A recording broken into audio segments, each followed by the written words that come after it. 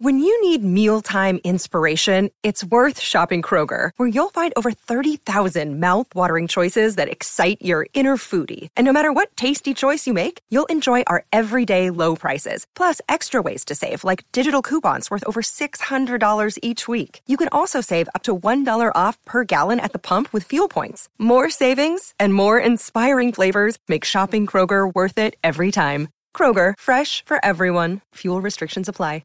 Hello, movie friends. Welcome back to the show. Anthony here. And James here. We just saw Top Gun Maverick for the second time. We saw it in IMAX before our Euro trip, and then we just saw it in AMC Prime yesterday. And I gotta tell you, the rewatch value on this movie is exceptionally high. I still laughed. I still cried. I was still just basking in the awe of this incredible aerial footage. It was such an incredible movie theater experience. I'm so glad that they didn't release this on streaming because, as we all know, this was made in 2019. It was produced. That's when they were filming, and it was done. But they wanted to wait until movie theaters were back open again after the pandemic, and I'm so grateful they did. Yeah, and Tom Cruise had to fight for it to be in theaters only because Paramount had just launched Paramount Plus, so they had the app to post this online, and HBO Max was doing that. Hulu was posting a lot of stuff. So all these companies Disney was doing a lot of changing their theatrical releases to streaming. So I think it was such an amazing accomplishment for Tom Cruise to be like, stick to the guns. This needs to be a theater experience because it's not the same movie if you watch it on a laptop or in your living room. Not even close. Not even close. And I gotta say, seeing this in IMAX, I was so happy and elated, blown away. It really is a perfect movie. It's definitely one of the greatest action movies of the century. It's pitch perfect, and it's not just this high-octane action, the amazing flight sequences. The screenplay is really good. The actors, even the newcomers, did a fantastic job. Every part of this movie is just, I think, pitch perfect, and audiences have reacted so well to it. It's got a 99% Rotten Tomatoes score for the audience score, a 97% critic score. That's insane. And then it has like an 8.6 on IMDb with over 150,000 ratings.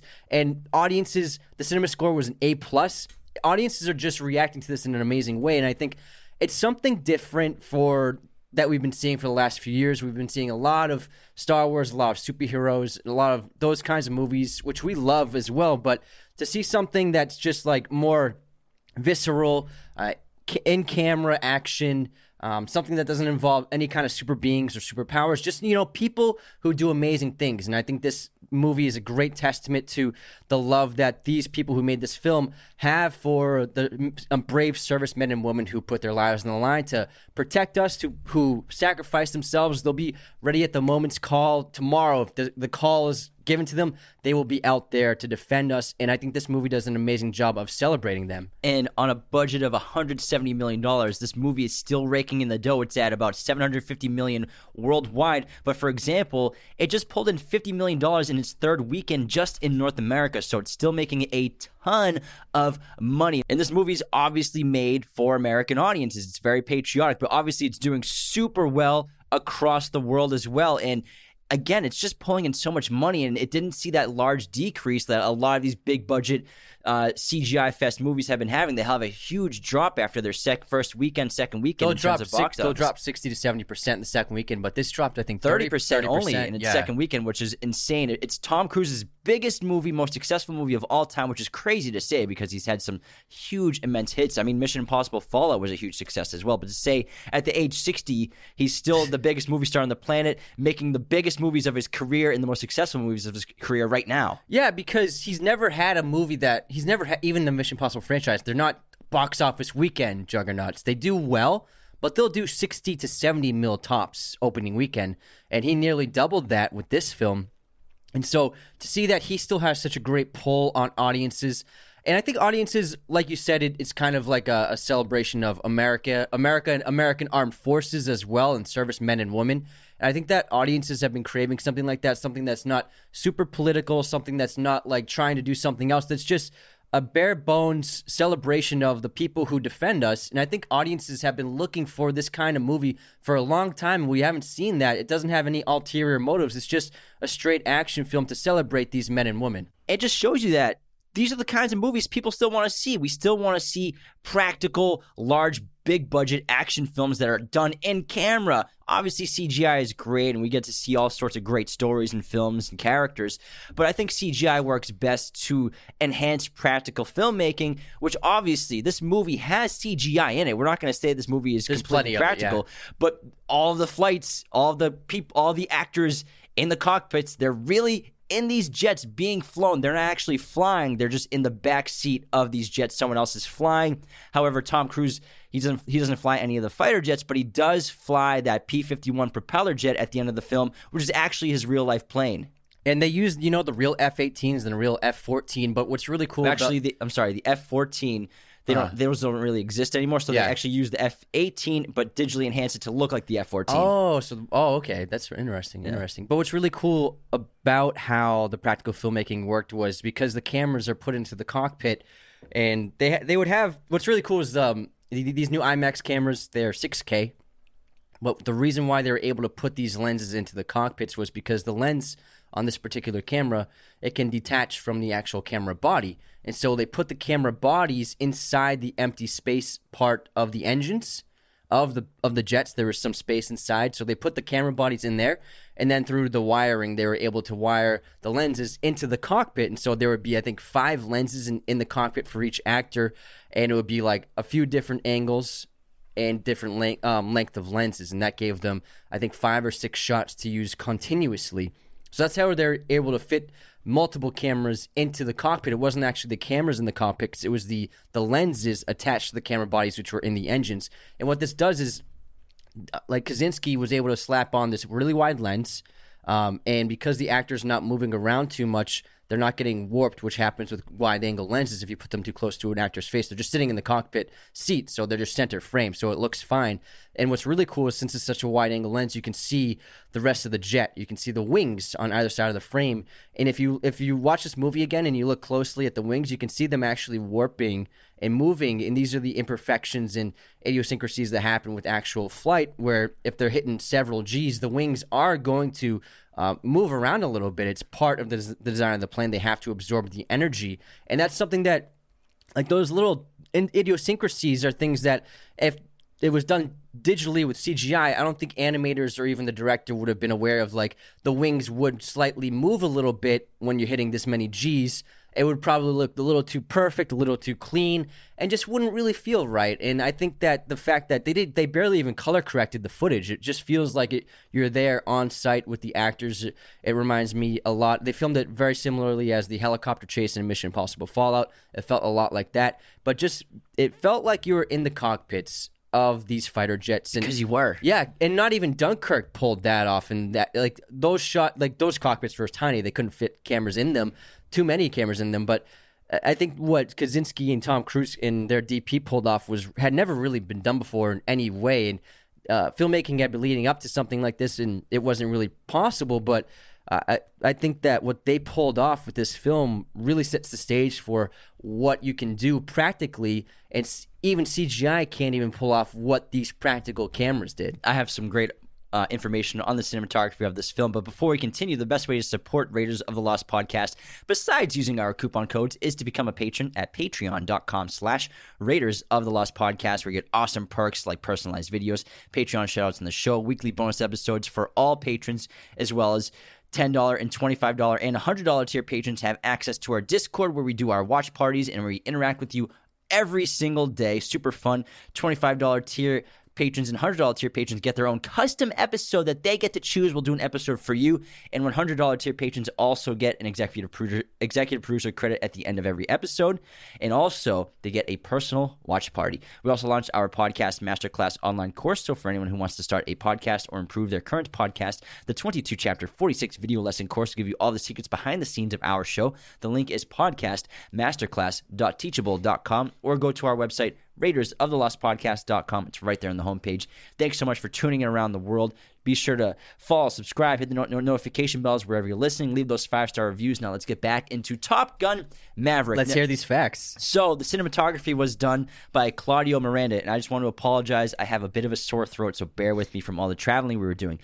Like cinematographer Jeffrey L. Kimball on the original Top Gun, this is all according to ASCmagazine.com, fellow Society member Claudia Miranda chose to shoot Maverick entirely with spherical lenses. Says Miranda, in the jet cockpits, when you're pulling 5 to 7 Gs, 10 pounds becomes 50 to 70 pounds. So we needed small and lightweight lenses with close focus, like Anthony was talking about earlier.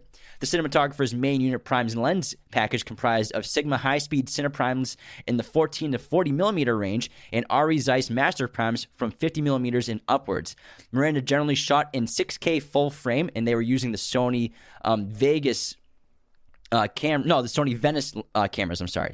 cameras, with exceptions including sequences captured with lenses that didn't cover the full Venice sensor, and framed for 2:39:1 and IMAX 1:9:1. The main unit also carried a set of 3 Fujifilm Fujinon Premier lenses from 18mm to 400mm, and the company's Premista 28 to 100mm T9 zoom lenses, and also 15 to 200mm lenses from Zeiss compact zooms. So lots of just wide-angle lenses, like Anthony's talking about, for these spherical sensors for inside the cockpit. They also mounted cameras not on the wings of the planes, because if you mount a camera or a lens on the wing of the plane, you cannot get the full function and aerobatic capabilities of the plane because it alters the balance of the aircraft. So they actually mounted the cameras on the bodies below and on top of the planes to get the incredible aerial footage. And also, the main flight coordinator and pilot of the aerial sequences of this film, his name was... what's his name? Something LaRosa. Give me one second. Kevin LaRosa and also Kevin LaRosa Sr., so father and son flying duo.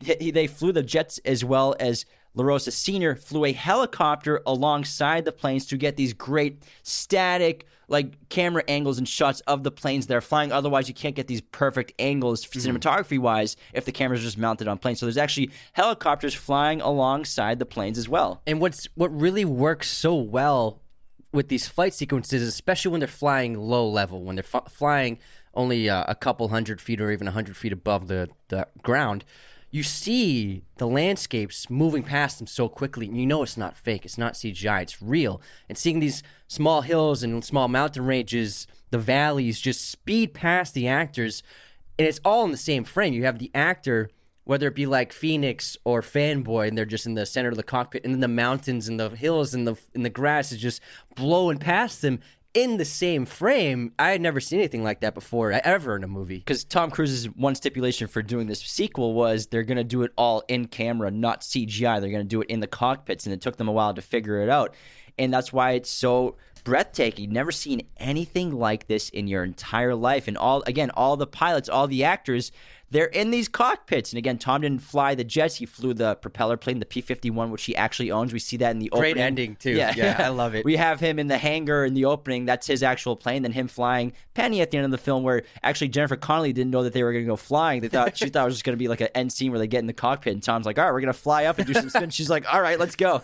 But the actors actually had a lot of responsibility inside the cockpits of these planes, because if you're thinking about it, they're acting these scenes out in these fighter jets, thousands of feet in the air, going several hundred miles per hour, and the director, Joseph Kosinski, and the filmmakers, they're on the ground. They're not in these planes with them. So the actors actually, who are playing the pilots, not only had to film themselves turning the camera on and off, they also had to touch up their own makeup, adjust their lighting, and handle their own sound. The director, Joseph Kosinski, had to wait on the ground for hours sometimes for the actors to come back with the footage. Adjustments would be made after viewing the footage, and the actors would have to go back up for another take. So the actors were kind of like one man, one woman film crews inside the cockpits themselves. It's really impressive, and they all did a great job. This young cast was really fantastic, and I think Miles Teller, especially with this role as Rooster, I think it seems to be the most important role of his career so far. I think it can really catapult him into big-time stardom. He's a movie star, but I feel like over the last 5 years or so, he's done a couple of TV shows, and he's kind of I think, tetered down a little bit. I think it's because he didn't do La La Land. Yeah, in La La Land, he didn't do that, and I think that his star power definitely diminished. He did the Paramount TV show, the Godfather TV show, and he also did a TV show with Nicholas Winding Refn. So he's been working in great projects with great filmmakers. But I think in terms of audience recognition and star power, he's kind of lost that. And it seems like Top Gun Maverick might be the big catalyst to him breaking out again in a huge way. I'm really curious to see how his career will move forward after this, because he was really terrific as Rooster. I think he and Tom had a lot of chemistry together, especially in that third act. He did an excellent job in the role. And the rest of the young cast were really terrific together. It has a lot of the Top Gun things that you need in the Top Gun movie. The rivalries, the asshole cocky guy who wants to, he's like the Iceman role. You know, Actually, if you think about it, he's Maverick. Yeah, he's Maverick. Yeah. So Maverick is, from the perspective objectively, in the first one, is a total dick. Yeah, exactly. He is the Maverick character, but you need that conflict, and I think the movie did a really, really perfect job of making nostalgic references to the first one, but not in an overbearing way. In very subtle ways. We've seen it a lot with these legacy sequels of soft reboots, long-term sequels. In fact, in the Jurassic World Dominion, there are a bunch of these, and it didn't work for me too much. Yeah. They were just a little too obvious and a little too much like exact replicas of previous scenes from the other films. But this movie, you have a lot of the great references, but they're done really well. Like, obviously, the opening scene when you hear Danger Zone, and it's a montage of what these crews do on the carriers and what the pilots do. It's a really terrific. Really terrific montage of seeing what the life is like for these people who work in this world. And then, obviously, Penny, Jennifer Connelly's character, is a reference to Penny, the Admiral's daughter, in the first Top Gun. Then instead of beach volleyball, we get beach football, which was a lot of fun. You get Tom riding on his motorcycle, racing the jet as it's taking off, which was just so much fun to see. Also, the famous two-shot image of the sex scene in Top Gun with the blue lighting in the background. They duplicated that shot in this one, but they only did that one shot where Tom falls down into frame above Jennifer Connelly. That's the only visual reference of that entire sequence, but they made it feel more authentic to real life, more realistic, and just more grounded and humanistic for a love scene. And instead of having sex, we just see them aftermath. They're just chit-chatting, pillow talk, which is much more vulnerable to see as the character Maverick. Also, we get the Great Balls of Fire song played by Rooster.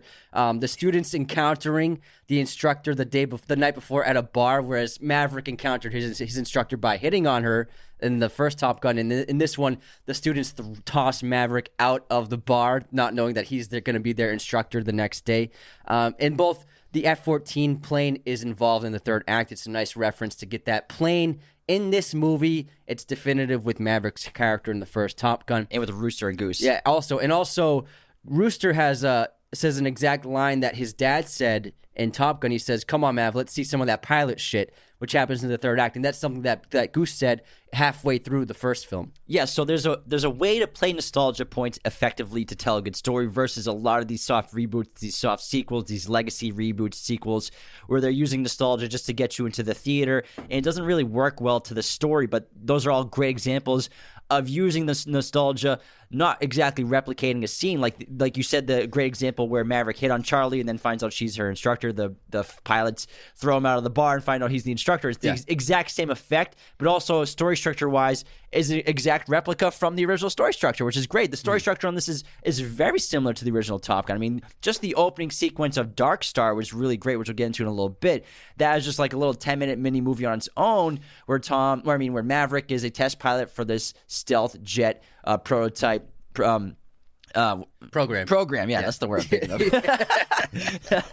Whereas in the original, I got you, man. In the original Top Gun, Maverick is Maverick and Goose. They're pilots. They're on a team. They're on a ship, but they're not where they want to be. And he ends up saving one of his other pilots, one of his wingmen. And then they get set to Top Gun. So both examples show a lot of character development for Maverick, but again, like you said, gets sent to Top Gun. It's just like the original movie, but it's done so well that it presents it in a new way, and it effectively uses nostalgia to tell a great story. And also, Tom Cruise understood that music is also very important to the Top Gun world. Which is why Danger Zone was great to use, and Take My Breath Away was not the right thing to use. It'd be too cheesy. Yeah, so Take My Breath Away wouldn't have worked with the love scene with Penny and Maverick.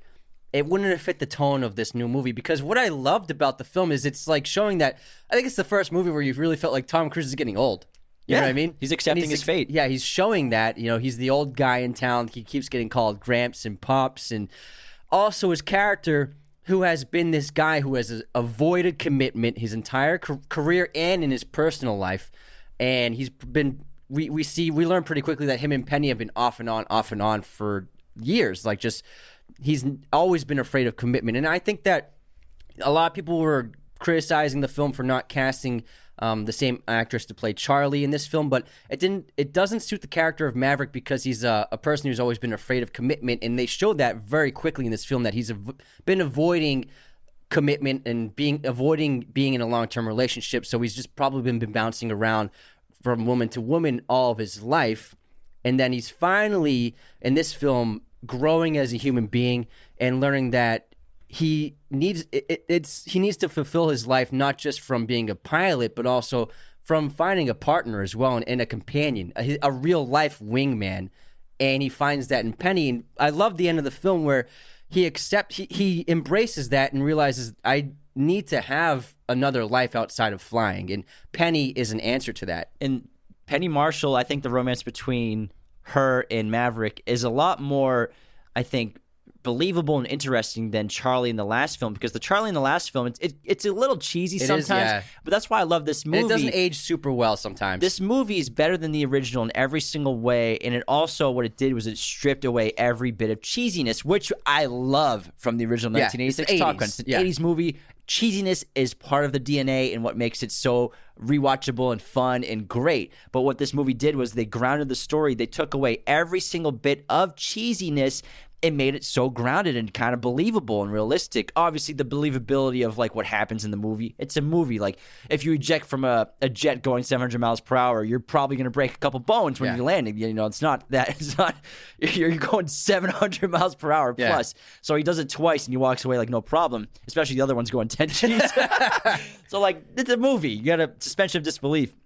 But I think because they grounded the characters so well, and I really liked how, you know, they casted actors the right age. You know, Jennifer Connelly's 51. Tom Cruise is 60, and he's supposed to be like 55 in this movie because it's about 30 years since the last movie. They filmed it when he was 57. Yeah, exactly. So. And then also Jennifer Connelly, she's I feel age appropriate for this role, because I feel like another studio, another lead actor running the show here, or another director, they might have cast someone like an actress in their 30s, like cliche Hollywood does, but we have actors in the right age in the roles to show the difference in where you are in your life, because we have these young hotshot pilots coming in, as well as the older Maverick captain who is just kind of, I have to accept my fate. Is it time to let things go? And also, you can even look at Mission Impossible, where Rebecca Ferguson's character, Ilsa, is the love interest for Tom, and she's 36, something like that. 20 years younger than him, maybe even younger than that. So that's an example of also she's not quite age appropriate, but it's nice to see, because it's always difficult for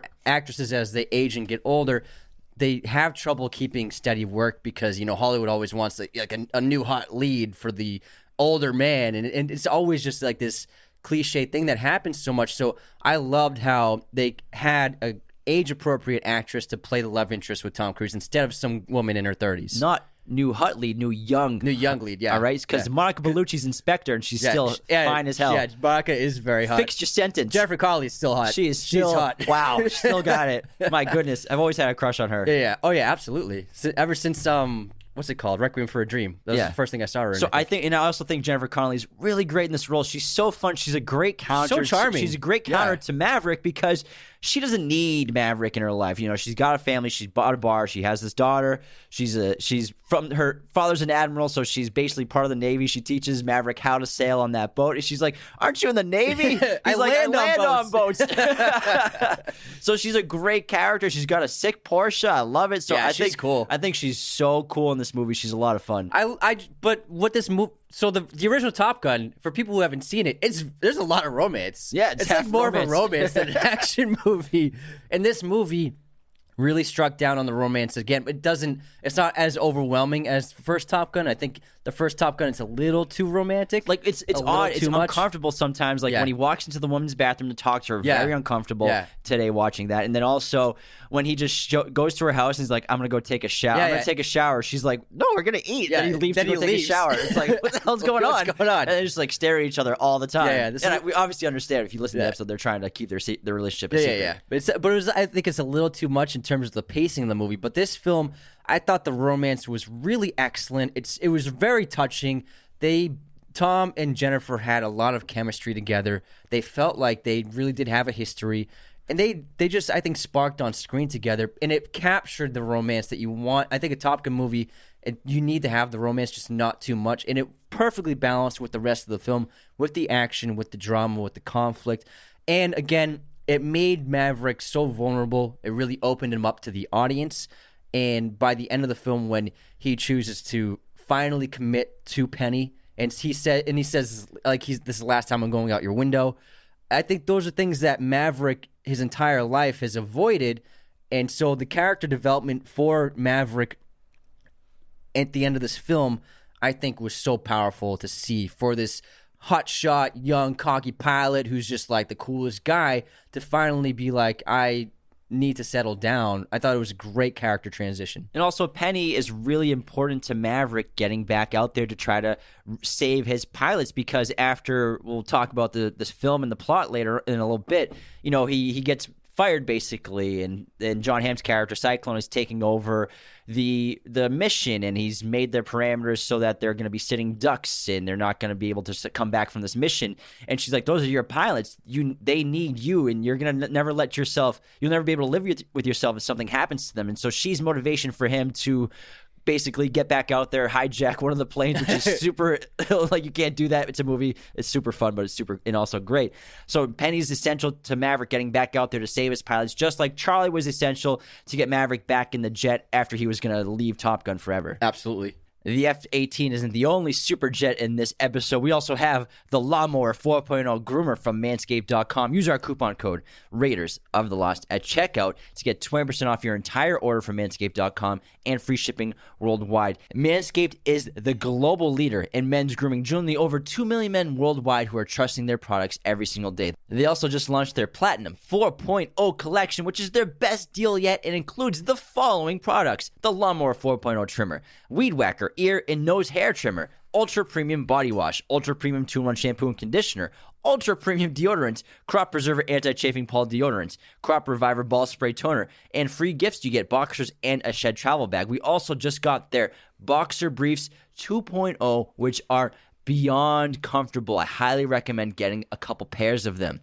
Use our coupon code Raiders of the Lost at checkout from Manscaped.com to get 20% off your entire order today and free shipping. For all you fans of movie posters, the best place to get your posters online is, you know them, movieposters.com. Use our very special promo code Raiders10 to get 10% off your order today. For all you fans of Top Gun, it's the best place to get your Top Gun posters. They have all sorts of selections, as well as a selection of pretty much every movie and TV show imaginable in their library of amazing posters. They also have all sorts of sizes. They have framing, and they even have backlighting for your poster needs. Whatever you want for your posters, they got you covered. Again, head on over to movieposters.com and use our promo code Raiders10 to get 10% off your order today. And that sequence of Maverick proving that the mission can be flown and can be survived, although it has to be at 2 minutes, 15 seconds and flown perfectly. Well, 2:30. He does it in 2:15. Yeah, I'm saying he does it at 2:15. Sorry. But he shows that it's possible to do it and survive doing it. That sequence, it was like one of the best, just that was one of the best action sequences I've seen in years. And that was so intense and so well done. And it's just Maverick flying in an empty landscape. And that was just the suspense, the thrills, the high-octane practical filmmaking of the action. I was juiced watching that, and it's not even the climax of the movie. It's just one minor action sequence of the film. But even that small thing was so great to see. Lack of CGI, so much practicality, and just classical filmmaking. Very simple filmmaking, too. And what this movie does so well is it builds suspense, but it also shows the real threat that these pilots have going on this mission. The first half of this movie is so fun.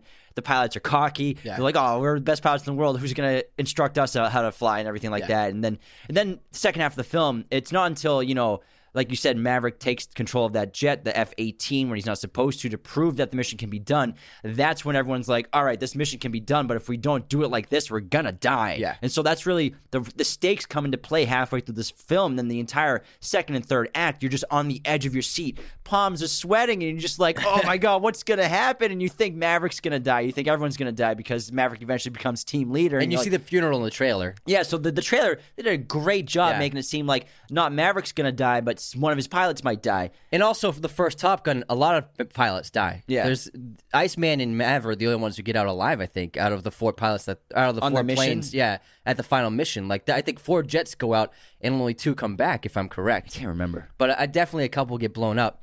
And so I walked in this movie thinking that one of these pilots was going to die.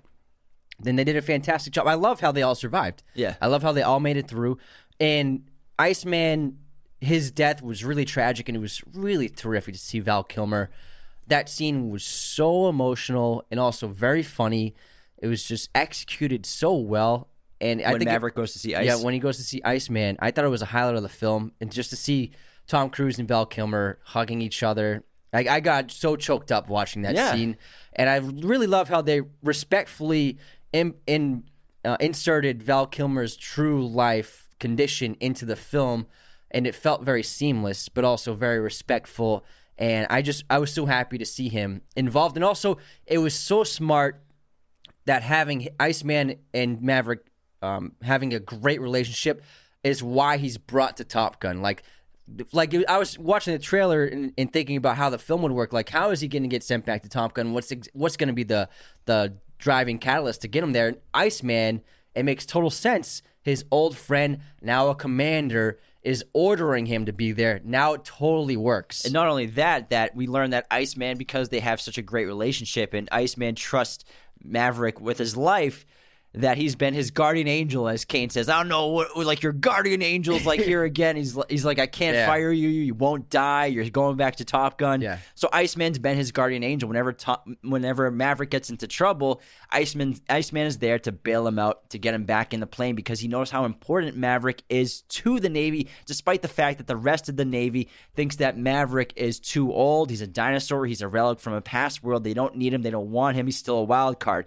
And actually, Val Kilmer's voice, he can't speak in real life, but the film used an artificial intelligence program called Sonantic to create a voice for Val Kilmer from his previous works, and it essentially learned how to mimic Cal Kilmer. He essentially learned how to mimic Kilmer's voice, including the iconic way that he himself talks. The revelation that Kilmer used voice AI came during a New York Post interview with his daughter, Mercedes Kilmer. In the interview, she explained how they dubbed the voice AI over Kilmer's acting to bring his scenes to life. They were able to dub him with his own voice, which is amazing. And that AI platform literally just got bought by Spotify. I thought that it was his real voice. Me too. The first time I saw it, I always it worked. thought that he lost his voice. Then I saw the movie. I'm like, oh, maybe he can say a few words, but it was actually AI. Yeah, I was really impressed because I read that article after I saw the film, and I was like, wow, that really, like, I felt like that was really him speaking in the scene. So they did an excellent job with the sound there, and just to have him, like, their dialogue together, it was great, where he's like, who's the better pilot? And then Maverick's like, it was a nice moment. Let's not ruin it. But I love how much they respect each other and how great friends they are after the great rivalry they had in the original film, and now they're just best buds. Yeah, and John Hamm did a really terrific job. He's basically the antagonist of the movie. For most of the film, he's always butting heads with Maverick. I think he did an excellent job as the antagonist. Yes, he doesn't want Maverick there, and he's kind of been, his hands are tied because Iceman has ordered Maverick to be the teacher here. Also, Cyclone's a former pilot as well. He was top of his class at Top Gun. And I think that John Hamm did a great job as a conflicting character with Maverick. Their back and forths are really great tension-building moments for the film. And then eventually when first he grounds Maverick, and then when Maverick proves that he can fly the mission is possible, then he does the wise decision of putting Maverick as team lead. But also, Maverick changes Cyclone's character, because Cyclone in the first half of the film, he does not see this mission as being survivable for anyone, but he sees it as a necessity. They have to get rid of this base. They have to destroy it to protect the lives of innocent allies. And so I think that Cyclone is making a difficult. He's not a bad guy, but I think in his point of view, this mission can't be survived. They're expendable. The expendable assets. These pilots are the only ones who can do it, and he's putting them out there because there's just no one else to send. But Maverick, throughout the course of the film, proves to Cyclone that not only is this mission impossible, but it's more important that these pilots come back alive. And so by the third act, I love how Cyclone's character transforms into this guy. He's more concerned about getting the pilots back home safely once the mission's completed than going out looking for Maverick. He's like, nobody else is dying today. And so Cyclone's character is transformed by Maverick's passion and compassion. And he says the line where you've shown that this mission is survivable. And it's the only way to survive this mission. Like you said, now he wants the pilots to come home. Where at first he's like, they're to bring them home, right? He's like, these pilots take the risks. And now, before we get into the intermission, I say we talk a little bit about Joseph Kosinski, who is such an underrated director. You know, this guy brought us Tron Legacy, which I think is a very underrated movie. He did a terrific job with that. That movie's almost like a great film. It's just maybe a little too long, a little slow. It's the script, But the directing is top notch. The visuals and directing visual are there. effects, fantastic. Also, I don't get why people hate on Oblivion. I think that movie's great. Yeah, and he did that awesome. with Tom as well. Yeah. So him and Tom have a great relationship. And he's actually also worked with cinematographer Claudio Miranda on all of his films. And Claudio Miranda also is an Oscar-winning cinematographer from Life of Pi. Mm-hmm. And he also made this great firefighter film called Only the Brave with Miles Teller, Jeff Bridges, and Josh Brolin, and Jennifer Connelly, which is why Miles Teller and Jennifer Connelly were cast in this film, because he had a great working relationship with both of them on Only the Brave, which came out in 2017. And so and they started pre-production on Top Gun Maverick in 2018, and Kosinski recommended Miles Teller to Tom Cruise, and that's what got Miles Teller a screen test. Miles Teller, Nicholas Hoult, and another actor, Glenn Powell, who plays Hangman, they all did screen tests with Tom Cruise at his house to see who would be the best rooster. And then Miles Teller came out on top, but Kosinski was the person who got him in the room with Tom Cruise. And poor Nicholas Hoult, it seems like he misses out on every big role. He's like second in every everything. huge role. He's second to the Batman from Robert Pattinson, second probably to this, second to Bond. Yeah, second to no, it's Henry Cavill. Oh, sorry, Cavill, yeah. But he's been second in a lot of stuff. I've read that there are other things that he's been second to and just barely. Like huge roles that make him a superstar. Yeah, so I'm sure he'll get something eventually, but I feel bad for the guy because I think he's a great actor, but he seems to just not get to the final stage of all these great roles. But Miles Teller, I think, was pitch perfect. Yeah, and also the music was done by our boy Hans Zimmer, as well as his former protege, Lorne Balfe. Harold Faltermeyer, who made the original score and themes to the film, and also Lady Gaga worked on the music as well and made a song for the film. Yeah, so Zimmer and Harold, they did a lot of the score together. And I love that Lady Gaga got her first composing credit because there are people who hate on Hans Zimmer. And he gets help from so many people for making his scores, and people call him more of a producer than a composer, which I think is, you don't really know what goes on behind the scenes, but I've heard that a lot from people. But he always gives credit when credit is due. And Lady Gaga's song "Hold My Hand," which Lorne Balfe produced. Lorne Balfe was the producer of all the music and the score of the film, and so he was involved in every aspect of the music, of all of the music. And so Lady Gaga's song "Hold My Hand" inspired Lorne Balfe and Hans Zimmer to throw those themes into the film, and so all of the romantic, heartfelt themes that you hear in the score, they were based on Lady Gaga's song, and also I think all the piano cues, those great little minor chords, that was Lady Gaga's inclusion to the score, and so Lady Gaga was actually working with Hans on crafting a lot of the emotional heartbeat moments of the film, and it works so well. And then it all sets all these great romantic and heartfelt themes. They set the stage for when you finally hear Lady Gaga's song at the end of the film. It just comes full circle, and it just gave me goosebumps, and it worked so well for the finale of the movie, the last 2 minutes, and it was so incredible and profound, and it was a perfect capping to the movie. Perfect capping. Perfect Right. capping. You can hear the themes throughout all of the other tracks, and especially the romantic and somber moments. And it actually plays during the movie. Did you pick up on where it plays? The song Yeah. "Hold My Hand" plays? Yeah. I'm gonna guess. Shoot. During one of the bar scenes. Yeah, it's at the bar scene where he shows up and the daughter is there. It's playing on the speakers of the bar. Got it. Like low volume, Yeah. but it's there in the background is the Lady Gaga song. Nice. So good catch. Yeah, thanks, man. I've seen it twice, Also, besides cinematography, production, the sound design of this movie is out of this world good. It really should win, I think, every sound award category there could be. I mean, obviously, it won't be nominated for Best Picture, even though it should. I think it's best movie in the last 2 years, maybe not better than Dune. Oh yeah. Oh man. Yeah. Sorry. Best movie of the year. I liked it. Yeah, I think it's the best movie of the year so far. I think it is 100%. And the sound design is exceptional. So we saw it in IMAX the first time. It was one of my all-time favorite movie theater experiences. I don't remember having that much fun in a theater. We were fist pumping, we were smiling ear to ear the whole time. I clapped a bunch of times. I was like, "Oh yeah!" I was like, "Yeah!" I said it like 6 times, and I was just so happy watching this movie both times. When Maverick got saved, I was like, "Yeah!" The immersive nature of not just the cinematography, but also the sound design really puts you in the cockpit, and it's an experience I've never had before in a theater.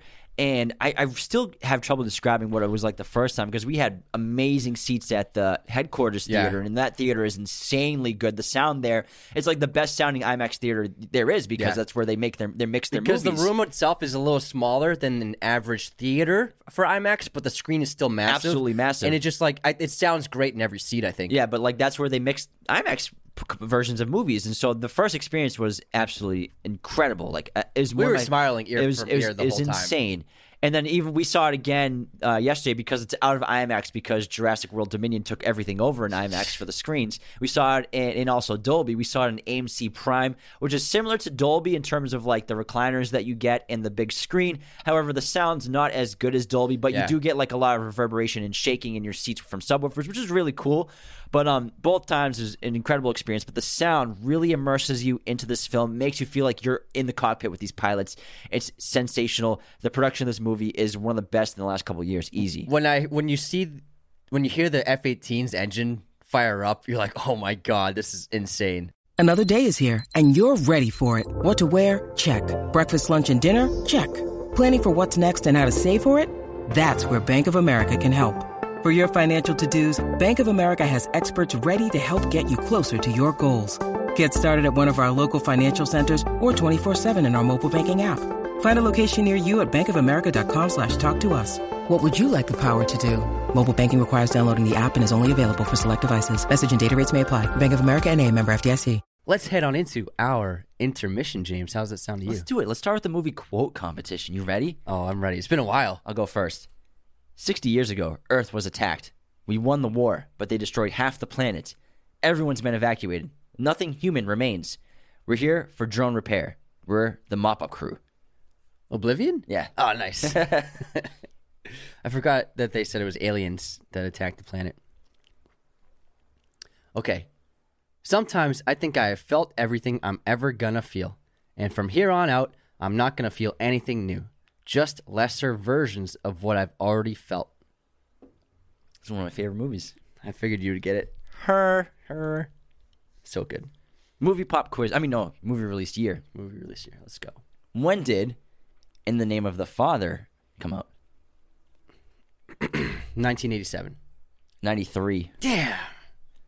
Darn it. Okay. What year did Guardians of the Galaxy come out? The original? The original. I think it was 2014. It was. Nice. Good job. Got it. Nice. I feel like the Marvel ones are easy to guess the dates. Yeah. Because there's like one every year. Mm-hmm. And then the number 2 was 2017. All right, movie pop quiz time. You know your stuff. I know my MCU stuff. Movie pop quiz.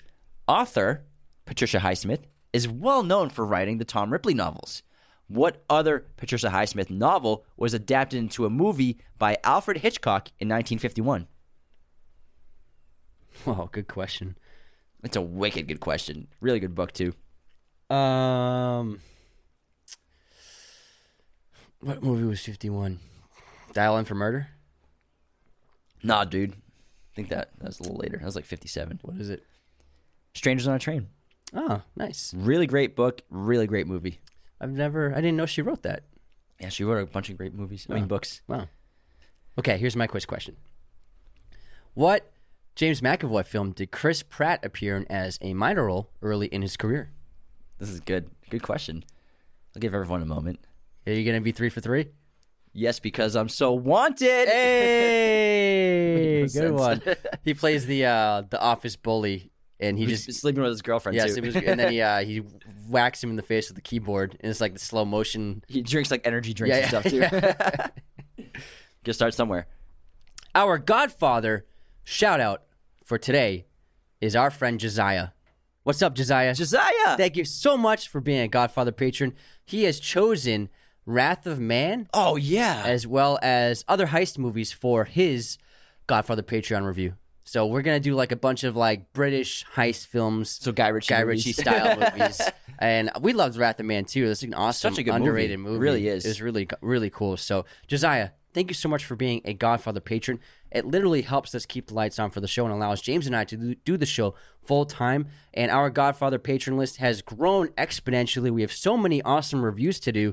We're doing 2 a week, and we have a growing long list, so just bear with us and please be patient because we will get to all your episodes. But it's a lot. Yes, yeah. I'm like amazed at how many we have now. It's so grateful. fantastic. And the Godfather series has become like one of my favorite things to do now. Yeah, we have it's some super fun. awesome episodes. We've done like I think 20, 25 so far. Yeah, And so there's a lot more cussing in those ones. Yeah, more freewheeling on the Patreon episodes. So Josiah, thank you so much for being a Godfather patron. You became a patron. We on the day of my Godfather daughter's wedding. You act like a man. But thanks so much, pal. We appreciate you. Our supporter of the week is a 5-star review from Lamar Scrodom. I think It worked, Lamar. You said it. I tried to say it so it didn't sound like it. Tried to, but you can't. These guys are the best in the game. Been listening for 6+ months, and I love them so much. Oh, wow. They're the purest movie lovers, and that are not pretentious or overly critical. They're just so funny and optimistic about most movies. Thanks so Lamar. much, Lamar. Except Appreciate for Morbius. What's your streaming recommendation for today? My streaming rec is The Color of Money, which is on Amazon Prime right now. I have it right here on my wall. The sequel to The Hustler. I think it's one of the most underrated and greatest sequels ever made. Came out the same year as Top Gun in 1986. He had a big year that year. Tom had a big year. And Paul Newman, I believe he won the Oscar for Best Supporting Actor in that film. Possibly. Or lead actor. That's a great movie. Great. People don't know, but Scorsese Underrated made that. Scorsese movie. Lots of cool camera work and cinematography. It's so with, creative. with the pool tables and the balls and Man, everything. it's so good. I love that movie. On this day in film Oh, history. my streamer. I'm sorry.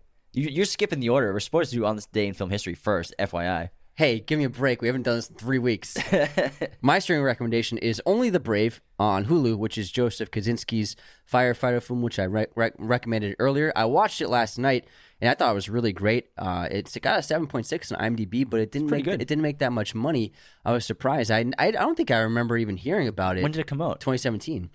It's got Josh Brolin, Jeff Bridges, Miles Teller. I remember seeing trailers and Taylor stuff for Kish. Yeah, but it's really good. It's a solid, just like dramatic film about, servicemen and women and people who put their lives on the line. First responders. Yeah, first responders. It's about firefighters who stop wildfires. Oh, yeah, I remember hearing about that. Yeah. It's really terrific. I remember seeing trailers.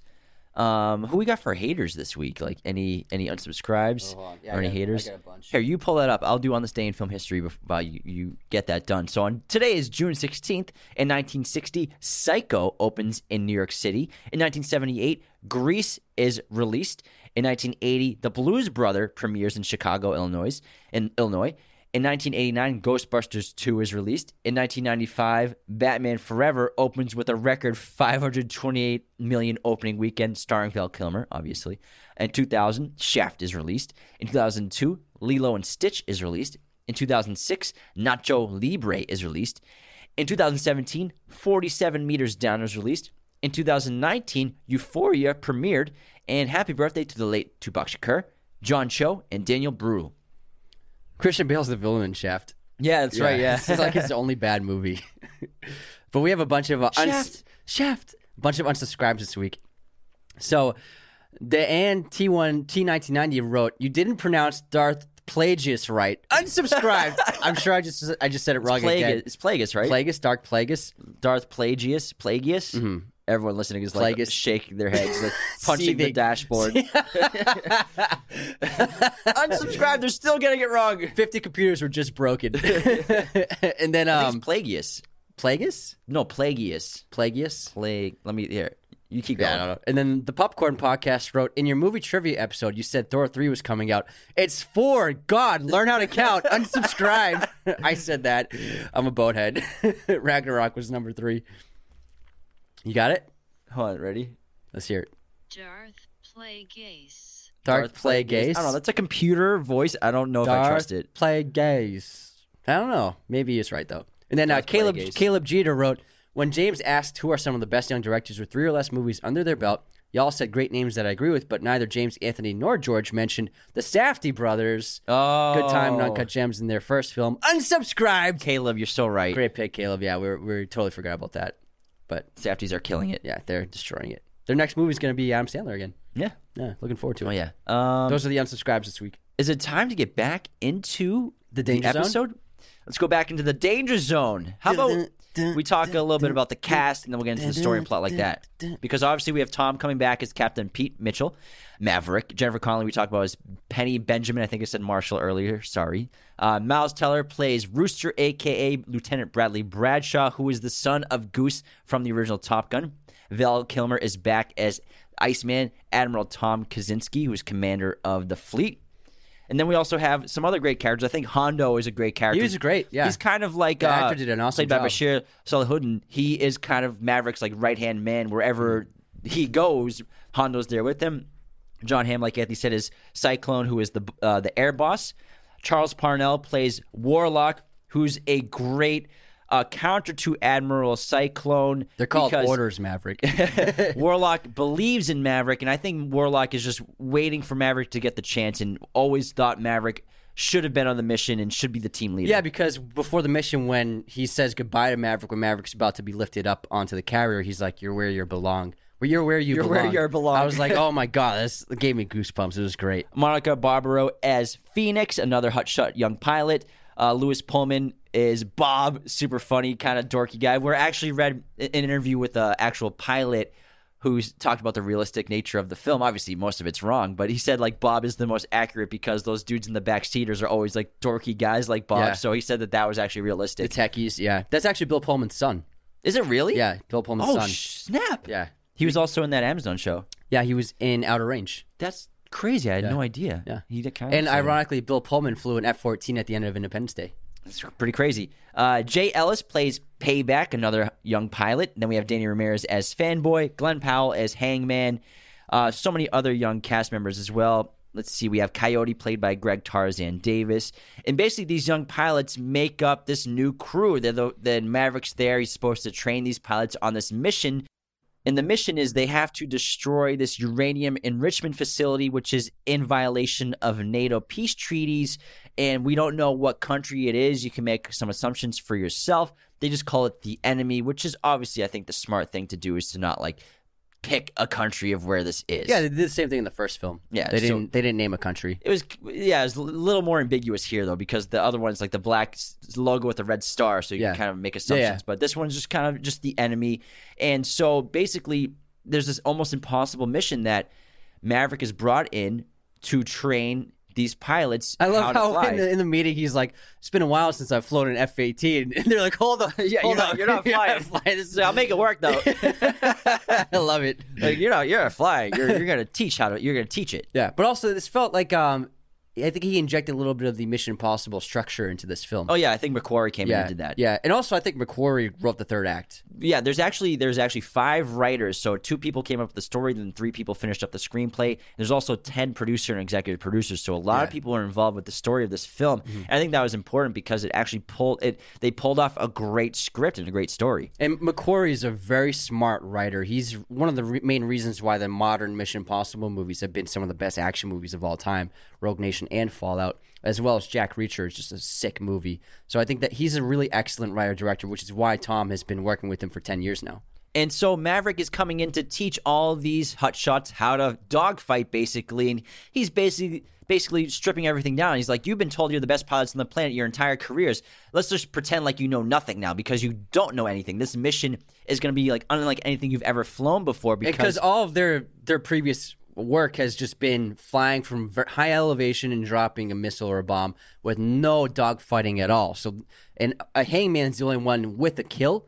But still, he has very little experience with dogfighting. Yeah, and Cyclone is kind of that belief that like we don't have to go too serious about this. We can do this from a safer way and more efficient. And whereas we understand why Iceman brought Maverick back is because we need someone like Maverick to teach these tactics to be able to bring these pilots home rather than just achieving the mission. And I really like the Rooster-Maverick relationship because walking into the film, I was under the assumption that Rooster would be mad at Maverick about and blame him for Goose's death from the first film, but that wasn't at all. Because then I was like, I don't know if that seems like plausible because Maverick was proven innocent in that case, and so a great new conflict was created by the writers where Maverick pulled Rooster's papers when he was trying to get into the Naval Academy because he didn't think he was ready, and also he's trying to protect him, trying to be like a father, and also respect his mother's wishes of not letting him fly. And so that set Rooster's career back several years because he wasn't able to get into the academy when he first applied.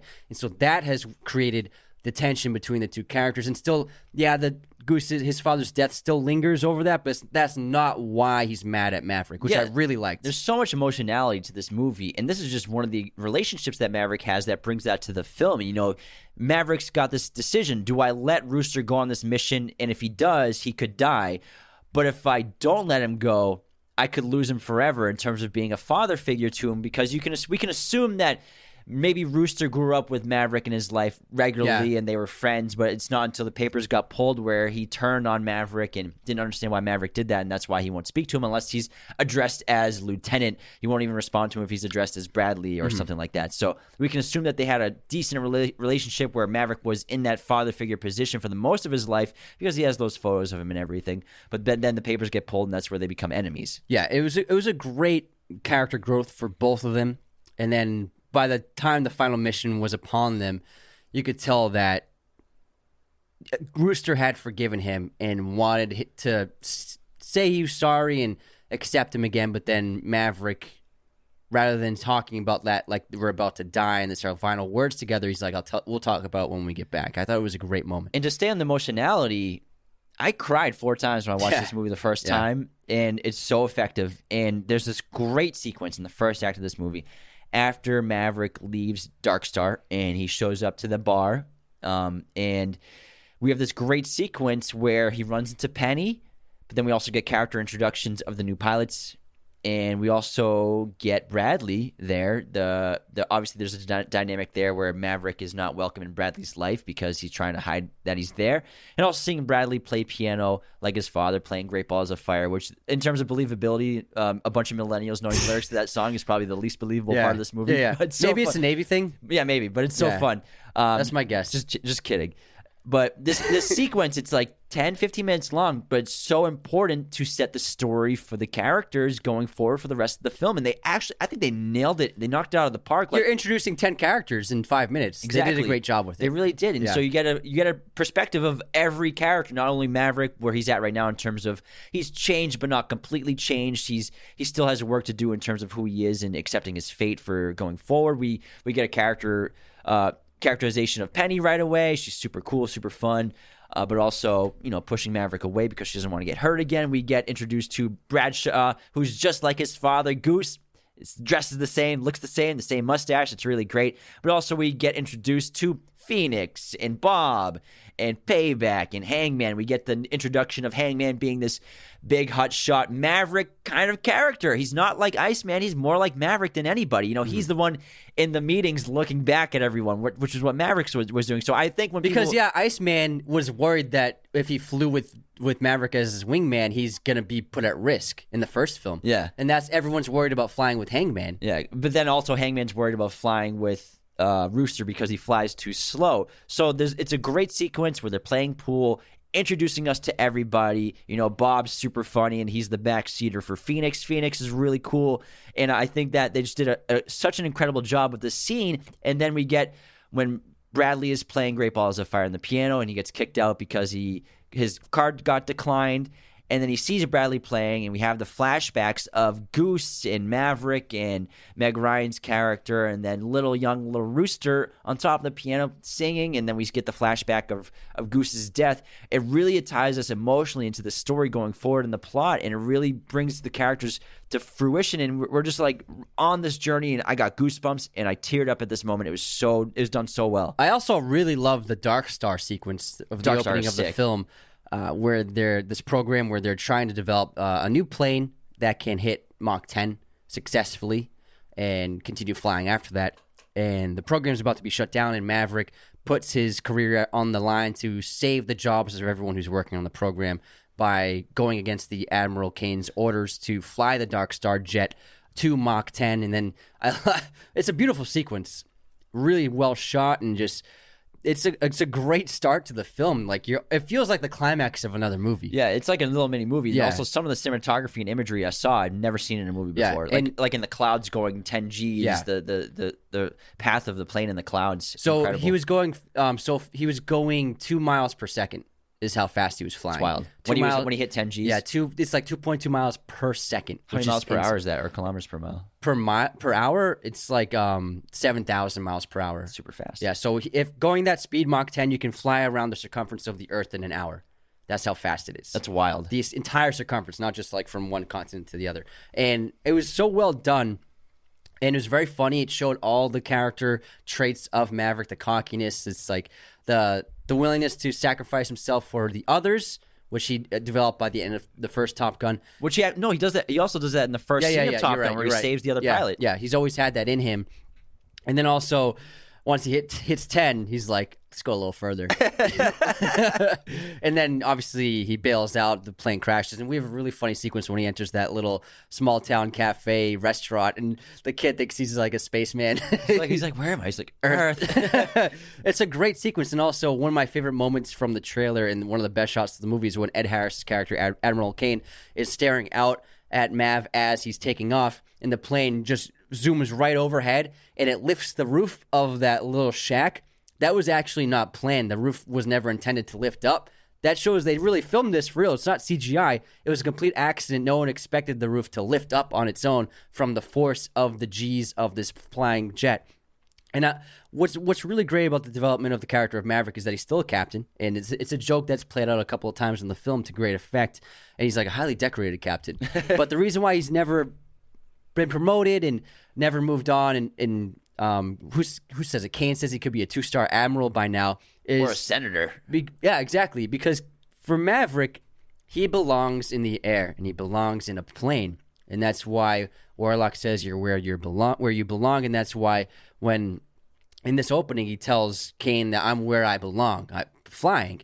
In a way, Maverick has been self-destructing his career development and preventing himself from moving up the ladder so that he could remain a pilot all these years, because that's what he is. It's who he is. That's what he tells Iceman. He's like, it's not just what I am, it's who I am. He's like, how do I teach that? He's not a senator. He's not an authority figure. He's not an admiral. He's not a general. He's a pilot. And so he's always geared his life towards being a pilot. And I really love that even though he's in his 50s and he's much older, he's still the same pilot he always was. He doesn't want to be anything else. And I love the opening, not just Dark Star, but we see what's Maverick doing now. It's been 30 So cool. years. He has a hangar in the Mojave Desert. Mojave. I think I did that last time. So I think there's been an unsubscribed comment. The Mojave Desert. The Mojave Desert. Over there in the Mojave Desert. Mojave Desert. Mojave Desert. He's got a hangar. He's got his own plane. Again, that's Tom Cruise's actual plane that he flies. He flies at the end of the movie. It's his motorcycle. He's got his motorcycle. He's got the jacket, the same jacket with all the same patches. He's just eating like eggs and toast or something. And then he's just driving to his job where he's a test pilot for this secret stealth plane program called Dark Star. Now, even though this Dark Star jet is fictional, it's based on a real stealth jet. So the Dark Star that Maverick test flies appears to be based on an actual concept for a Mach 6 uncrewed airplane, which was tentatively referred to as the SR-72 and revealed by Lockheed Martin Skunk Works in November 4th, 2013 issue of Aviation Week and Space Technology. The airplane was projected to enter service no earlier than 2030. The overall configuration of Dark Star in the movie looks very similar to the SR-72 concept, as well as the use of a turbine engine at low speed and a scramjet at high speed. Both the Skunk Works logo, that skunk on the back tail of the plane, and the Lockheed Martin corporate logo are clearly visible in multiple shots of Dark Star in the film, and they actually just made it look a little cooler and more cinematic for the movie, but it's based on a real stealth jet, which is really cool. Yeah, I love that. Yeah, and the skunk is on one of the dials in the inside the cockpit too. You see a little skunk. I thought it was a reference to Pepe Le Pew. I don't know. I know nothing about aviation, so I was like, oh, maybe someone's a fan of it. Looney Tunes fans over here. But I love the structure of the film because I think making so many of these big action films, Tom has really developed the perfect structure for these stories where you go set piece, character, story, set piece, character, and story, set piece, character, and story. And it's structured that way in terms of the training sequences. So there's 3 training sequences. The first one is where Maverick is shooting down all the pilots, where he's showing that he's a much better dogfighter than all of them because they don't have much experience with that aspect of flying. And then the next training sequence is flying through the canyon at a low rate, at a low level. And then the third training sequence is doing the entire mission, going up the incline, going down, shooting the rocket, and then escaping. So it's 3 training sequences which act as huge action set pieces in between each of the character moments and beats, which really help develop the story, help us understand how incredibly difficult this mission is, where even the best pilots in the world are struggling with just the training exercises, where they're just using computer enhancement computer maps to navigate what this real terrain would be like. They're struggling just like that, and they're not even in the real valley that they're going to be in. So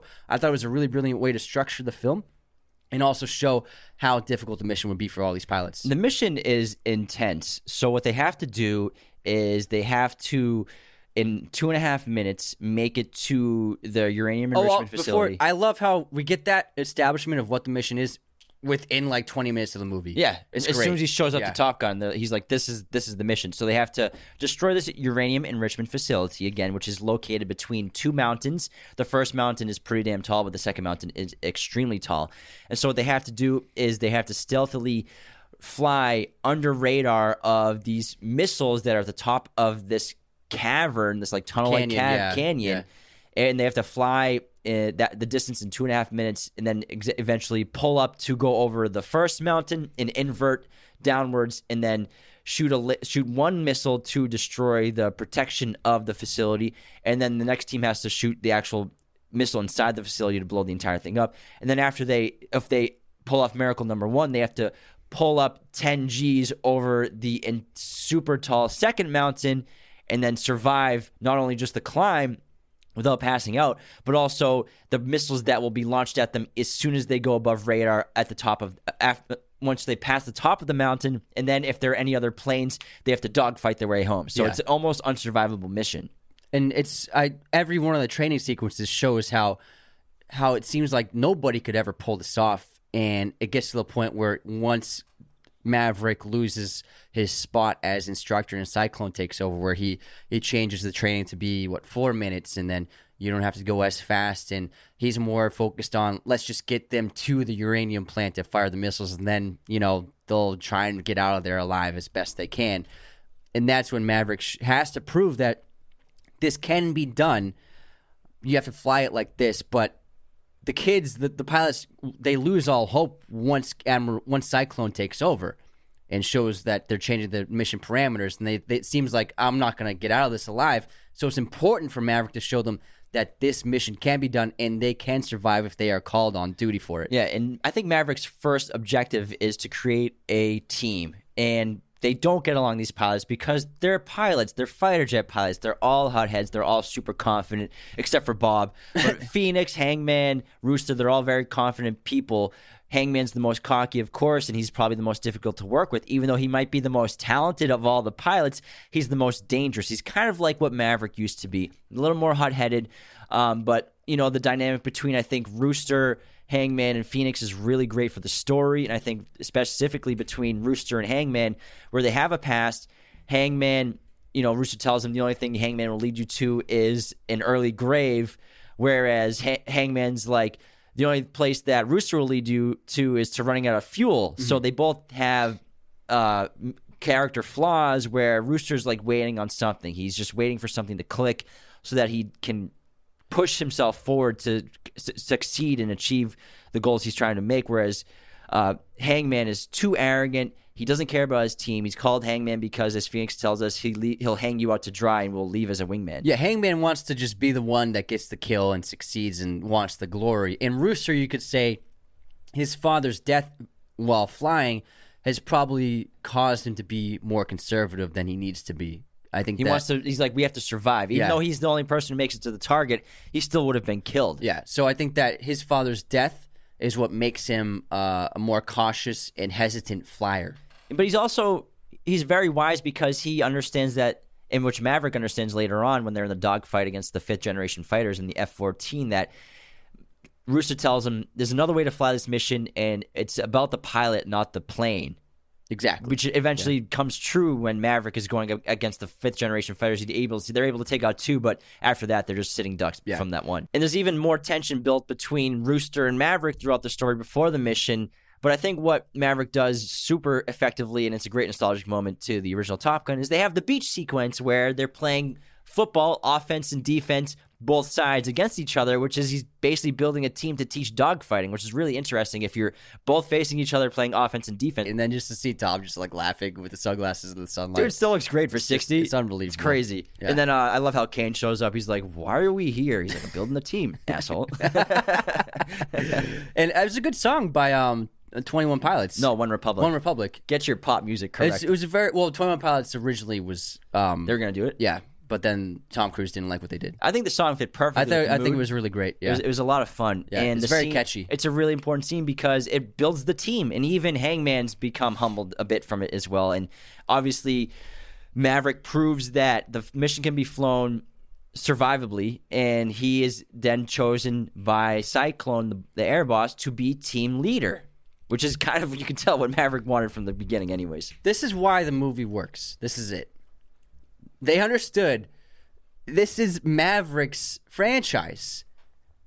All these new legacy sequels and legacy reboots, soft reboots, they're always replacing the beloved characters with a younger cast. But also, there's this weird thing going on where all of these characters that we grew up loving from the originals, in the new films, they are constantly shown to be like dilapidated and like depressing and just like shells of themselves. Shells Everything of themselves. that they've achieved in the previous films has just gone out the window. Yeah, and I keep getting confused as to why this keeps happening with these characters that we love. And I mean, the most famous example was the original trilogy, except for in the Star Wars franchise, and Han Solo just being like nothing happened. It's as if nothing happened before in the other films for him. It's like when he was first. Yeah, and then Luke just being a recluse and drinking titty milk. Yeah, but then there are a lot of other examples, and I'm just finding myself more and more confused why these legacy characters, these characters that we love, are always shown to just be like you said, shells of themselves. But this movie, and also to be replaced. Like this, the studio's we're gonna do the same thing, but with new young cast members. But this movie is different from all of them, and it's the reason why it's the best legacy reboot, you could say soft reboot ever done. Soft sequel, because it's still Maverick's movie, without a doubt. He is still the lead, and he is the one flying the F-14 at the end of the film. People go to see this movie for Maverick and for Tom Cruise, and I think another studio, and especially if Tom didn't have as much control as he does over these franchises, Mission Impossible and this one, I think if studio heads were involved and execs were in they would have cast a young new pilot to take over, and it would have probably gone the same way where Maverick would have been shown to be like a dilapidated former version of himself who needs to be shown the ropes by the young cast, and he's like an idiot and probably messing things up where a new young cast member is like doing everything for him. You could have totally seen that happen if it was another studio. I bet you another studio probably would have replaced him with Rooster in the front of the seat. Yeah, absolutely. And so why this movie works so much is because it's still Tom Cruise's movie, and it's still Maverick's movie by the end of the film. In the third act of the movie, to have Maverick be the lead of the mission, I didn't even see that coming. Me neither. I thought he would be flying for sure, but to just be like, this Maverick, you're the lead of the mission, I was like, yes, let's go. This is how it's done. We're here for Maverick. We're not here for these, like, to see a new young pilot take over Maverick's duty. We're here to see Tom Cruise fly a fighter jet and kill bad guys. And that's what makes the movie work so well. It's Maverick. He's the hero. He saves the day. We want it. That's what you're going to see, and they knew it. Tom Cruise understands that. Krasinski understands it. Jerry Bruckheimer and his producing partner, Don Simpson, and Don Granger. Yeah, they know what you want. This is what we wanted. We want Maverick to be the one that's saving the day. Obviously, the entire team works together to save the day, but at the end of the day, it's Maverick saving him and Rooster, being saved by Hangman too. But the entire third act is incredible because they pull off the mission successfully. And Rooster, this movie's full of redemption moments, not just for Maverick. And Maverick, not to say he's like a perfect character, his perfect hero, he goes through a lot of transformations like we talked about earlier and throughout the film. Rooster goes through transformations as well, where on the mission, he finally kicks into high gear. He gets going, and he becomes the pilot that he could have always been and is meant to be. And he kind of has the same thing in the cockpit that that Maverick has with Goose. There's like, talk to me, Dad, talk to me, Goose. It's actually really interesting that they both do that. And so it's a great moment for Rooster to become a leader of his duo with his wingman, and they save the day. And it's basically A New Hope. They have to blow up the Death Star, and he does it without guidance system, which is pretty incredible. But the mission, it's so great because we saw how difficult and impossible it was from the training exercises. And so even though there's no enemy planes like attacking them while they're doing the mission, just them pulling off the mission seemed like an impossible feat. And so when they accomplished it, it was so overwhelmingly awesome to see. But not just when they accomplished it, which was 5 minutes of tension, it felt like, because it's probably a little more than 2.5 minutes. So well done. But as soon as they successfully achieve the mission, again, they're getting shot by missiles. And now this is the moment during the entire mission where you're actually like, oh, they might die. Someone might not come back from this. Like, hope is kind of lost. They are running out of flares. Rooster runs out of flares. There are more missiles coming after them. And someone might die. I thought someone's going to get blown up. Obviously, when Maverick gets shot down, but he sacrifices himself to save Rooster, and then Rooster sacrifices himself to save Maverick. It's great. Super funny when Maverick finds him. He's like, what are you doing here? I saved your life. That's the whole point. You told me not to. What were you thinking? You told me not to think. And he's like, all right, good point. But I thought Maverick was dead. Me too. I thought when his jet got cut in half, I was like, oh my God, man. I was like, when it happened, I was like, it suits the movie. Like it makes sense for Maverick to go out saving him. I thought he was going to die before the mission. I was like, I think Maverick's going to die in this movie. When he gets announced and chosen as team leader, it's very emotional because he's in his Navy whites and he goes to see Penny. Yeah. And they're looking at the ocean and everything. It was really powerful. I'm like, there's no way Maverick survives this mission. He's going to save the day, but he's probably going to die. I felt like that he was going to die. Yeah. It was really emotional. And sacrificing himself to save Rooster, it seemed like a fitting end for him to do. So I totally believed that he was dead. But then when we don't see the aftermath and see him crashing, I was like, oh, I bet he's still alive. And then when the other pilots are ordered to leave the area, and then it cuts to black, and then it fades open, and then we see Maverick just lying on the snow. I'm like, yes, he's still alive. And so this is where Rooster saves Maverick. And in the article where I read about the pilot that was reviewing it in terms of the believability of it, he said of all the missile strikes and hits that this one was the most realistic and believable. He's like, yeah, that's a good hit where Rooster comes and shoots down the helicopter that's about to shoot down Maverick. Yeah. And so he's like, that was one of the best moments of the movie. I fist pumped so hard. I was like, that was yeah! Incredible. It was epic. Unfortunately, Rooster gets shot down. But then it's just movie. They're behind enemy lines. Enemy lines. I was like, running around the forest. When they're in the forest, like looking out on the air pad in the distance, I was like, I can't believe this is happening. This is so amazing. I did not see this coming. It's so unexpected. This is where I think Christopher McQuarrie really came in, because I think so many other writers, they would have ended it with the end of the mission, and that would have been the end of the movie. But McQuarrie's a very creative writer, and the way his third acts are always fantastic.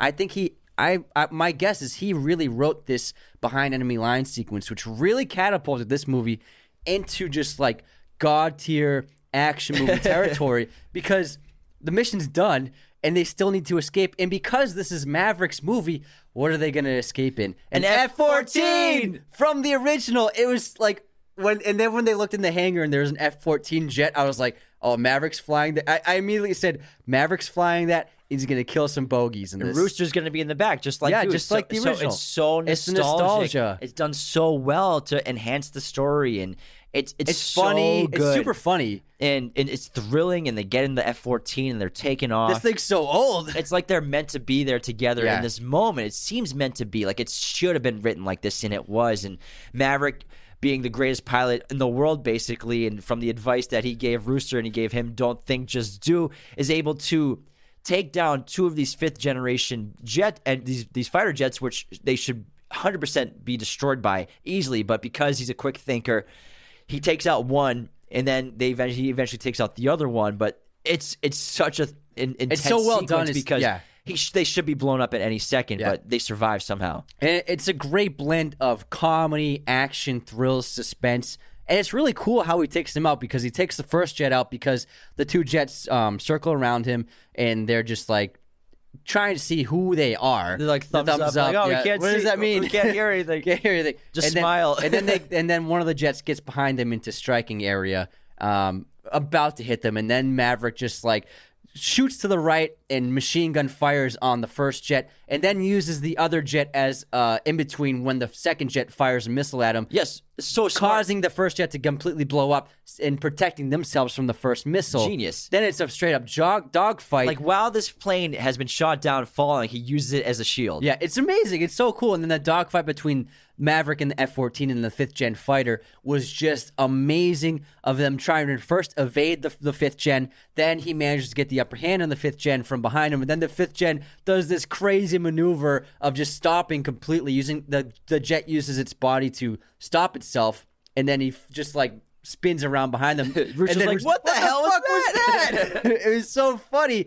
And then managing through the valley to evade and then finally kill that fifth-gen with the machine gun with the last bullets was just so satisfying.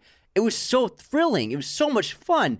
Incredible. So unexpected. And then we get to the nearly tragic moment where another fifth-gen finds them on open water. They have no flares left. They have no bullets left.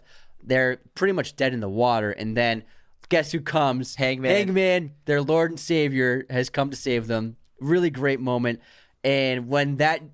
Because I thought they were both going down, but then when Hangman shows up and blows up the enemy plane, the fifth-gen, I was like, yeah! I almost jumped up in elation. It's great because as Warlock told us earlier in the film, before the mission, that they no longer have the technological advantage. The enemy has superior jets that will no problem, no questions asked, take you down if you are in a dogfight. That's why they have to do this mission in a stealthy way to avoid a dogfight. So unfortunately for them, there are already two jets in the air just on a random fly that eventually come after they strike down the airstrip.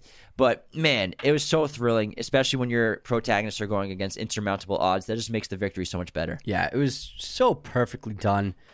And it was one of the best third acts I've seen in a long time. Yeah. It's what really makes the movie is the third act. It's incredible. It's the last 30 minutes of this movie was really unbelievable, so entertaining, so enthralling and fun, well executed, funny. Just like, man, it's so incredible. And the ending's great because Rooster and Maverick are reunited, basically, and they respect each other, and we have the same kind of sequence at the end of Top Gun where they're all high-fiving and handshaking and hugging, and some great photos get taken by some dudes on the deck. He adds to his collection. But what I also like is Penny's not waiting for this guy. She's gone. She's on a boat somewhere with her daughter. She's not just sitting around waiting for Maverick to come, which I think is a great character piece for her. Yeah. And then she eventually comes to find Maverick later on. Who knows how long it's been. So I really love that aspect where Penny's not just waiting for Maverick to get home, coming to her. So and also Maverick proved that he did mean it when he said he's never going to leave her again. Yeah. Like the first thing he did was go to her again. Yeah. So both of them great character moments. And then they fly away, and it's so great. It's so such touching. a great ending. Yeah. Beautiful. Lady Gaga songs playing and with the sunset and oh the, my and god, the P-51 flying around. I wonder if that's actually Tom in those shots. Probably. Oh, it is. Yeah, it's his. Well, in the sunset shots, it's gotta be. It's gotta be. It's gotta be so cool, and because it's actually him flying the P-51. Yeah, and it's Tom freaking Cruise. Love this guy. This movie is beyond good. It's my favorite movie of the year. It's gonna be Such hard. an It's gonna be hard to incredible time. top this movie. I hope it gets a Best Picture nom because it really Yeah. does deserve it. But obviously, it probably won't because it's a fighter jet movie. But man, Yeah, I mean, I love the Batman. I love Everything Everywhere All at Once. I love the Northman. But this one is no questions the best movie of the year so far. yeah, I was absolutely, both times I saw it, just stunned and floored and so happy when the credits rolled. It was just really satisfying. I don't remember being this happy in a movie theater in years, dude. So happy. Yeah, so, it was great. Such a good time at the cinema. Great time with the films. Oh my God. Want to move into some trivia facts? Let's do it. I got a bunch. Okay. According to Miles Teller, the cast actually got to choose their own call signs. He specifically chose Rooster because it was in the same animal family as Goose. I wonder if Hangman didn't choose his because it's kind of It has- essential it's to to the the plot character. and the character. Yeah, so maybe I would not say, him. I would say maybe Hangman does, or maybe he helped come up with an acronym Maybe. for it. Maybe because he there- did, though. There could be different options, but it's essential to the character. Well, I mean, Miles, he said the cast got to choose, so maybe. maybe for him he had to have parameters of what it had to be Yeah. because of like he's going to leave you out to dry. Yeah. Yeah. At the insistence of Tom Cruise, there are minimal green screen and CGI aerial shots in this film, and even the close-up of cockpit shots are taken during real in-flight sequences. This meant that the cast had to undergo extensive G-force training sessions to withstand the physical demands of the G-force pressures during flights. The shirtless beach football montage had to be shot twice because Tom Cruise did not find the first version good enough. The reshoot placed additional pressure on the actors to get their ripped bodies back to reshoot the scene. Cast member Glenn Powell recounted, "We shot it, and that night we all went out for milkshakes and tater tots, just like splurged, and everybody grabbed a beer. And a week later, Tom's like, we got to shoot it again. It wasn't good enough. We're going to shoot it again. And then everybody's back in the gym again, day and night. The sequence is being used very heavily to promote the movie after a similar scene in the original became iconic and an audience favorite." It worked because it's been all over TikTok. Yeah. Honestly, the Miles Teller look is like taking over social media. Yeah. Like this is the new guy look for the summer. Yeah, it's becoming The mustache, yeah. the shirt with the Hawaiian shirt. Too bad I can't grow a mustache. Tom Cruise personally designed a 3-month aviation training course for the new actors to become ready to handle riding in a real F-18. So they did 3 months of training, which he personally paid for. All right, that wraps our episode on Top Gun Maverick. I cannot wait to honestly see this again on an IMAX re-release. I'm sure they will at the end of the year. But if you haven't seen this yet, or you've seen it, go see it again because it's such a great experience. Loved every single second of this movie. It was so damn good. Thanks for tuning into our show. We're happy to be back reviewing movies and talking about films. We have a lot of great episodes in the works. We're going to be doing Stranger Things. We're going to be doing Obi-Wan. We're going to be doing Jurassic World Dominion. So lots of great episodes in the next couple of weeks. So be sure to tune in for those. And thanks for dealing with my scratchy throat. Take care, y'all.